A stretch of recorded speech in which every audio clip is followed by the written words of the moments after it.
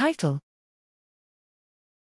Perfect Timing, Effects of Auditory Stimulation on Alpha Oscillations During Wakefulness and the Transition to Sleep are phase-dependent in humans.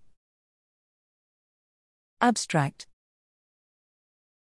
The waking brain's ubiquitous alpha oscillations are thought to play an important role in managing the brain's resources, inhibiting neural activity as a function of their phase and amplitude. In accordance with this physiological excitability, perceptual and cognitive processes fluctuate with alpha oscillations. Here we demonstrate that the alpha rhythm can be manipulated with sound in a phase-dependent manner, showing that repeated phase-locked sounds alter the frequency of these oscillations in a spatially localized manner. We draw on oscillator theory to explore the origin of this frequency change, using phase-locked auditory evoked potentials to show a putative phase reset mechanism, which is dependent on the amplitude of the endogenous alpha oscillations.